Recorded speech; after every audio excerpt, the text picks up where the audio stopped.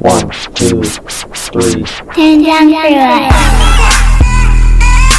Welcome to the Dave Jones Podcast. Yippee-ki-yay, mother... Ladies and gentlemen, I want to thank you for joining me again here on Dave Jones Podcast. I am Dave Jones, and I had a good opening marriage thought for you today. In opening, I just wanted to tell you about something that happened to me while I was writing my daily note to my wife. For those of you who don't know, I write a note to my wife every morning or every night, whichever time I get time to do it. Sometimes I have to double up in the morning to catch up for the night before if we get too busy, but that's okay. My wife loves me anyway. She knows I'm not perfect. So I was doing my daily note to my wife. I had a revelation that I never thought of before writing this statement. I realized that it doesn't matter what tomorrow will bring. What matters is today. And my goal is to make today the best today I can for you and for the children. It was at that point that I'd realized that one of the big changes that I had made recently was not dwelling anymore. I used to dwell on my wife's medical issues or the fact that she may one day leave me all alone. This caused me to have a negative effect towards her, and whether it be willing or unwilling, I would treat her badly. And even though I would pull myself out of these low places once in a while, and I would be happy, and I would be excited, and I'd want to spend a lot of time with her, she was already drugged down to that low point that I was at. Because we all know that misery loves company.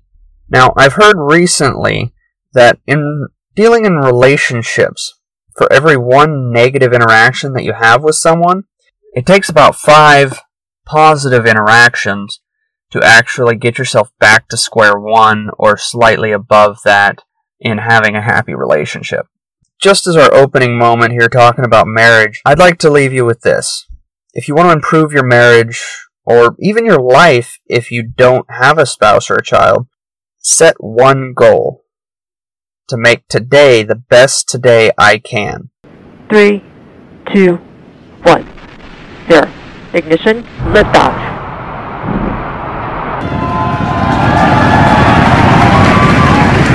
For those of you just joining us, you are watching a live view of the Falcon 9 rocket.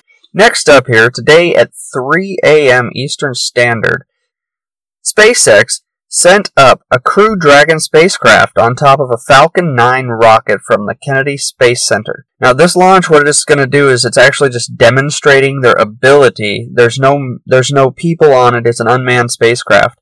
It's just demonstrating their ability that they can carry people to and from space stations safely. So far, they've had a successful launch, and the Dragon is on its way to the International Space Station for docking. I just found this interesting because it's space. I mean, it's what nerds drool over, aliens and all that kind of stuff. It's fun. It's unexplored. It's something new. Now, one thing I wanted to touch base, I just saw this about Elon Musk. I found it really interesting, just looking at a little bit of the SpaceX business, that he's actually not native-born American. He's actually an immigrant. And he came over here in 1988. Now, what really makes this interesting is he didn't come over as an oil baby or anything like that. He came over with only a couple grand, and now he's currently worth approximately $22 billion. Now, this is the American dream. This is what people come here for. Not necessarily maybe to make $22 billion or even $1 billion, but to have some sort of wealth outside of a small grass hut or a small house on a farm where they're not quite sure where their next meal is coming from. I may do a deeper dive into his past a bit later. I just want to take the time to congratulate Elon Musk on his successful launch. Okay, so everybody, today I found out that it's Women's History Month, so I went ahead and did a little bit of searching and kind of looking around to see what I could find. Now, talking about the women of the past and learning about some you might not have heard of, learning new things for me is great. I enjoy it, but I also tend to be a bit of a nerd. But I did find a couple that I found pretty darn interesting. Like Katherine Johnson, in 1969, for the Apollo 11 landing, the only reason it really landed safely on the moon was because of an onboard flight software that she developed.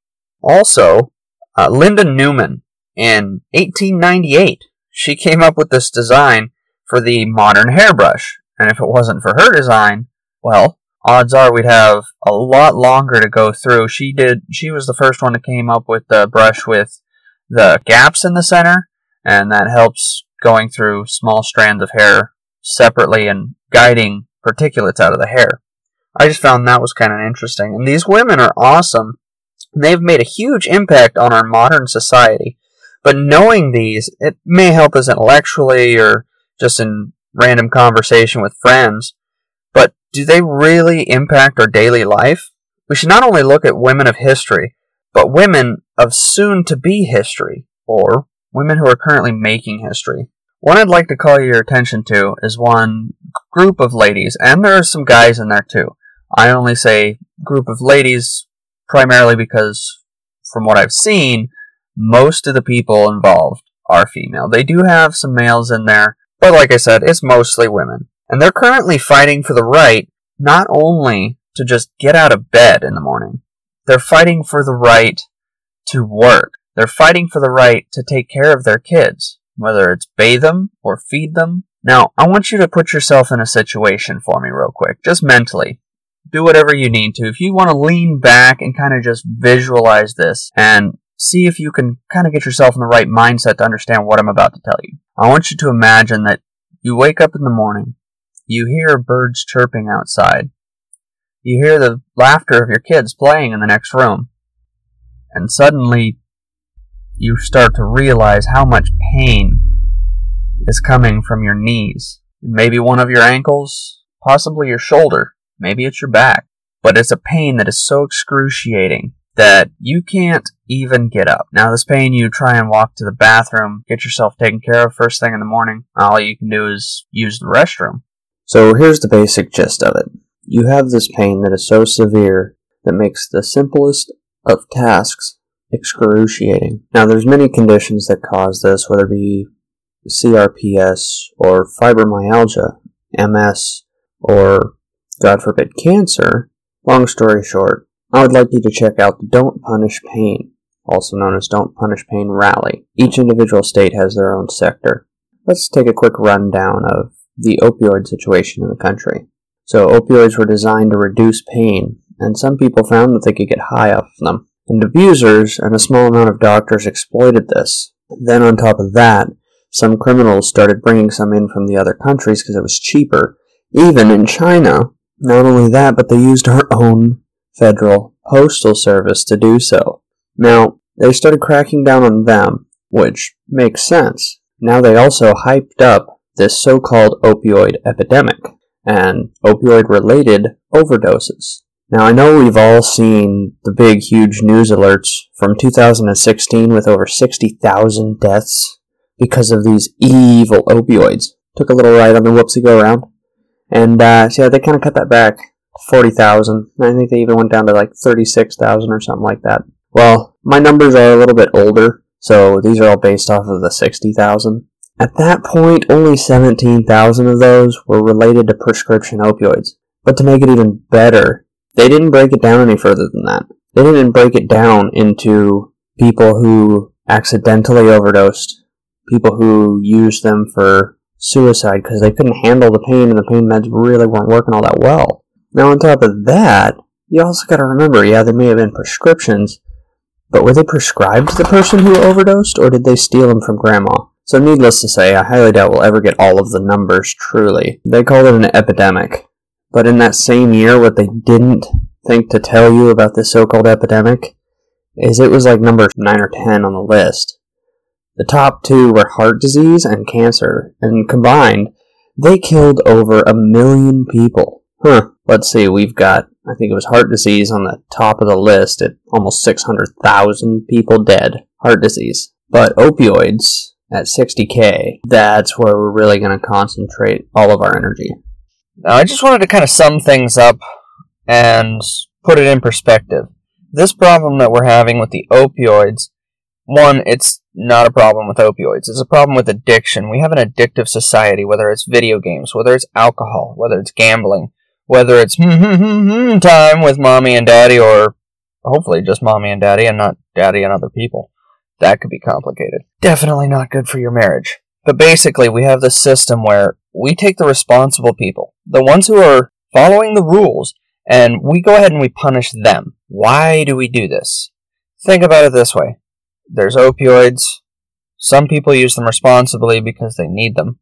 Other people use them for, let's call it recreation. So it's irresponsible. It's for something that it is not prescribed to do. It's not made to make you feel funny and feel good. It's made to reduce pain. Obviously, if we try to punish the people who are addicted to opioids, we're just mean people. We're mean people that are picking on people who are down on their luck because they got addicted, because they made a choice. That's the big difference here, is the choice. I'm sorry to any parents out there who have had children who have overdosed. But those children, they had the ability to choose. Do I want to partake in something that is not prescribed to me? Do I want to use something outside of what is suggested to use for? They made the choice. Chronic pain patients, they don't have the choice. They're in pain, so they go to their doctor to try and help with that. Yeah, they need to be punished. Let's put more regulations on. That's what needs to happen. Because if we punish the people who are following the rules, they're going to follow the rules, and they're going to get hurt from this. But those people who weren't following the rules before, yeah, it's not going to affect them. Who are we kidding? So I just wanted to say the don't punish pain, they're the other side. They're the ones who actually need the medications. They're not the ones just crying over their dead children who made a bad decision which got them killed. I don't say any of this to be mean, but I say it to be honest. Why is it that we're pandering to people whose children made a bad decision? Personally, I know one lady. I actually know her through family. She is a family member of mine. Now, this lady, she's a great lady. She's kind, she's sweet, and her job was taking care of the elderly at a nursing home. But that was before they dropped her medication. Before they dropped her down to a lower dose of her medications, now she has a hard time just taking care of herself. She had to quit her job, and now she spends her days feeling like she's the one who needs to be taken care of. But of course you can't hire somebody because now you have no job. See, this is the weird part of this, is you're taking people who aren't producing and you're putting them as your priority. The people who are overdosing, putting them as your priority. Most people probably living with their family members and mooching off them, or living off of the state. They're gone now, and I'm sorry for that. But the people we're punishing is these people who are actually going to work. If they're not going to work, they're active moms who are taking care of their children. So that way they can give the other part of their family the ability to go off to work without worrying about what's going on at home because they know that the other person has it. But if you have to give up your job because you're in pain, because you can't get your medications, you're no longer contributing. You may even have to you may have to not only get food stamps, but also get disability because you're unable to work. That's all money coming out of the government's pocket. That's coming out of my pocket. That's coming out of your pocket. And why? Because a bunch of party animals decided to make bad decisions, so the people who are responsible are going to get punished. I didn't mean to take a tangent on this one. Rewind. Now, I know a lot of people out there are probably thinking, this is not my problem. I really don't care. Well, I just want you to think what the feds are doing. They're eliminating opioids in long term. That's the long-term goal here. Now, even our wounded vets are having a hard time getting treatment once they come back to the States, and that is extremely sad. Now, you can call me crazy if you like, but keep in mind, when you go to the ER for, broken arm, ruptured appendix, you got ran over by a car, God forbid, you're going through these jokes they call cancer treatments, and they tell you they can't give you pain medications because you may become addicted, you're going to remember my voice telling you, hey, America, don't punish pain. Now, hey guys, you like me and you want to keep track? I wanted to let you know that I am available on CastBox, SoundCloud. I'm also available on Podbean, YouTube, and Facebook.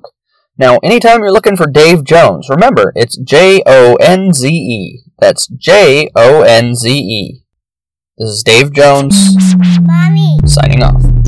Chloe.